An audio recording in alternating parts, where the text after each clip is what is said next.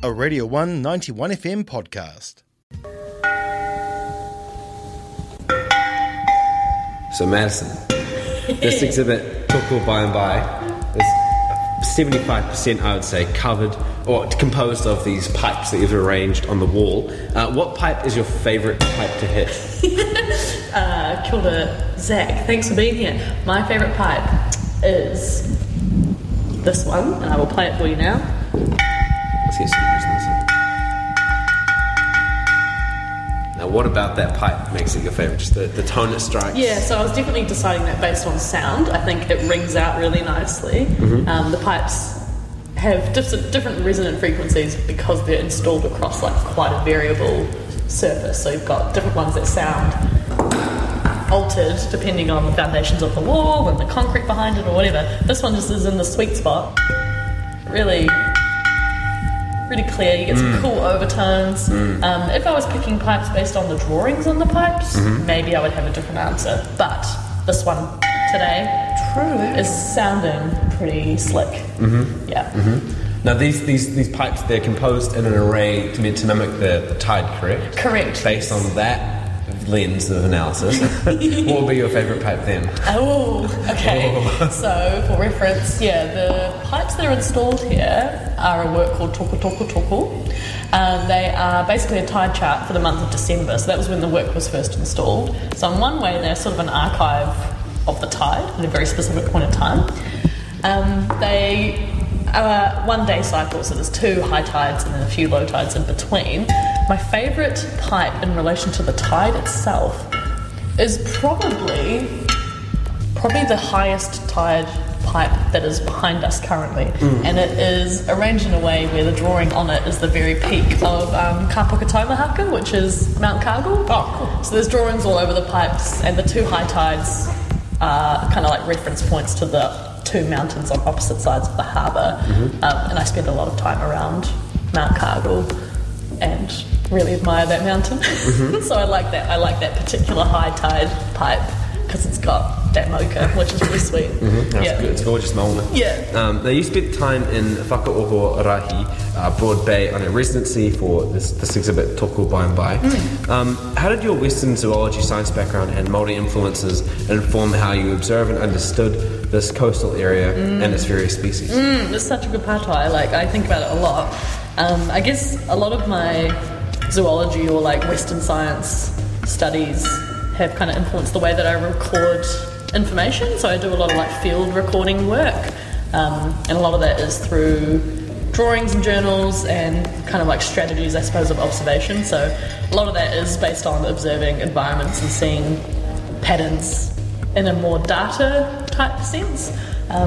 But in recent times, especially in the last few years, it's kind of evolved. So now it's I'll use those methods to survey a space, to get recording and to get data of an environment, but then I'll also be thinking about the actual whakapapa of that environment, and the ways that ecology and whakapapa are actually the same thing, and letting the connections between everything get recorded and then translated. So all the drawings that are on these pipes are actually records of the intertidal zone around Broad Bay, around Whakaohorahi, but the harbour in general.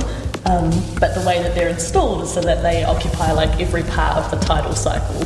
So the actual drawing surveying part is done quite methodically and regularly in a way that you might collect data, but then when you translate the drawings, you put them onto the surface where they start to flow back and forth, and that's kind of a more Tau Māori approach. So trying to invite people into seeing both at the same time. It's a very, very dualistic kind of approach. It's great. Now, on this residency at the Broad Bay, you spent a lot of time reading the thoughts and conversations of your kaitahu tipuna pātahi. Had you read these before, or were they the first time you've ever studied these archives? The bit that I was reading in particular was one specific interview from her time on Te Tai Potini, so around the west coast. She ended up being there and living there for a longer period of time at the end of her life, after being in Otago and kind of being part of that first wave of intermarriage and settlement of Europeans in Otago. So there's this really significant kōrero, this interview that was transcribed, and it's recorded in quite a few different books about that era. So actually the book that I first encountered it in what's called Invisible Sight, and that's by Angela Walhalla, and that is basically about intermarriage within the South Island and the agency of Kaitahu women in particular, who had a lot of power to choose who they were with and kind of, disrupt or in some ways even accelerate the settlement of Europeans from Pākehā into the Otago area because of that structure. So that book is in our family. Like, pretty much any of the descendants of the woman in those books will have at least one copy of that book. So Invisible Sight, I'd already known about that for a long time. We've got random little photocopied bits and tiny chapters and handwriting and all sorts of records within our family that we would look at, and a lot of them are from Pātahi because she happened to be around at a point where writing was picking up, where like the use of English language was picking up, and she was a person that could communicate in both Te Reo Māori and Te Reo Pākehā, so you get all these really valuable records. So I knew about them, but I hadn't really tried to find all the different primary sources of that kōrero until I was in Broad Bay, which is mostly a time thing. It's hard to find time to really delve into written research sometimes when you're wanting to be making stuff. But yeah, that was the first time that I'd read like the full interview from the original diary of the miner who recorded it, a guy called William Martin. So he wrote down this big life story basically from Pātahi. And I just spent lots of time writing it out and kind of looking at her words and even reading it out loud and recording it, or walking around the harbour and reading it in relation to where she was and where I was. So it was the first time I'd really delved into it in relation to the harbour specifically. Yeah. That's pretty awesome. And how, I guess that and doing this exhibit in general would have affected your relationship with Te Ao Māori and your kaitahu whakapapa. In what ways has it affected your relationship with these two things? It's great stuff. I feel like every project I do now, there's like more that you can gain from it personally, but actually more that you can bring to your whānau, or like other kaitahu people in the city, like, and I think that's the most interesting thing about doing work that does have a Te Ao Māori intention, is that you start to invite people in and let people connect in ways that you thought was really individual, so that's really cool. It's been really great for me to reconnect with the harbour and the ocean. Like, when I went to that residency, I realised I hadn't actually swum in the harbour for like 5 years. And I was like, that's crazy to just have this entire body of water and like have all this whakapapa and history there, and like not even to have gone in the water, because I've been just living inland, and I don't know, I always thought of myself as a forest person. So I've got a whole new respect, I guess, for what the harbour has provided in the past and kind of the mauri that it has still. I am really interested now in kind of that resilience, like these entities and these figures in Te Ao Māori or in kaitahu whakapapa that are really important as resources, but also like as identities in their own right. So now I'm kind of thinking a lot about all the waterways that extend, across the South Island, and it's huge. I have so many projects now that are all kind of feeding off from that experience of understanding harbour in multiple ways, in a deeper way than I had previously. So super fulfilling, and just really cool conversations with people that I've never met who maybe also had family that lived around Otago in that time, or have really similar family histories. Like, actually a lot of those intermarriage histories are across the board, like a really common experience in tons of Ngāi Tahu whakapapa. So you just get to experience and hear so much about other Ngāi Tahu stories that you maybe wouldn't have. A whole web of knowledge. Yes. A web of knowledge. The living web. Take that, internet. We've got some drawing workshops and an artist talk coming up very shortly. How do you think these Lamb chops? How do you think these workshops will change the workshop's perspective on the harbour? And what will you be discussing at the artist kōrero? Ooh, okay, so the first thing that we're doing, this is a series of public programming for toko by and by. First one is field drawing, so we're basically just going out to the harbour. We're going to go to McAndrew Bay because it's a cool, easy spot for everyone to get to. And we're going to do a bunch of drawing exercises. We're going to practice making lots of marks. We're going to practice looking at the ocean and trying to see how we could record it in different ways, whether that's the tides themselves or if it's more about looking at the edge of the water, basically just opening up our skills in observation, which is partly from that science background, like kind of figuring out how can we record data, like personal data and ecological data, but also it's kind of about, it's kind of like life drawing, it's like how do you actually just practice seeing stuff and recording in a way that feels accurate to you, which I think will hopefully change people's idea of the harbour itself and maybe any other environment that they might take those exercises to, even if it's not from a Tau Māori sense. Like, it's really empowering, I think, to be able to record something that feels accurate to your own observation or your own experience. So that's what we were focusing on with the drawing workshops, just practicing, looking at stuff and finding cool ways to record it. And we're all going to have our own little matching field journals, so everyone will have the same little books to read.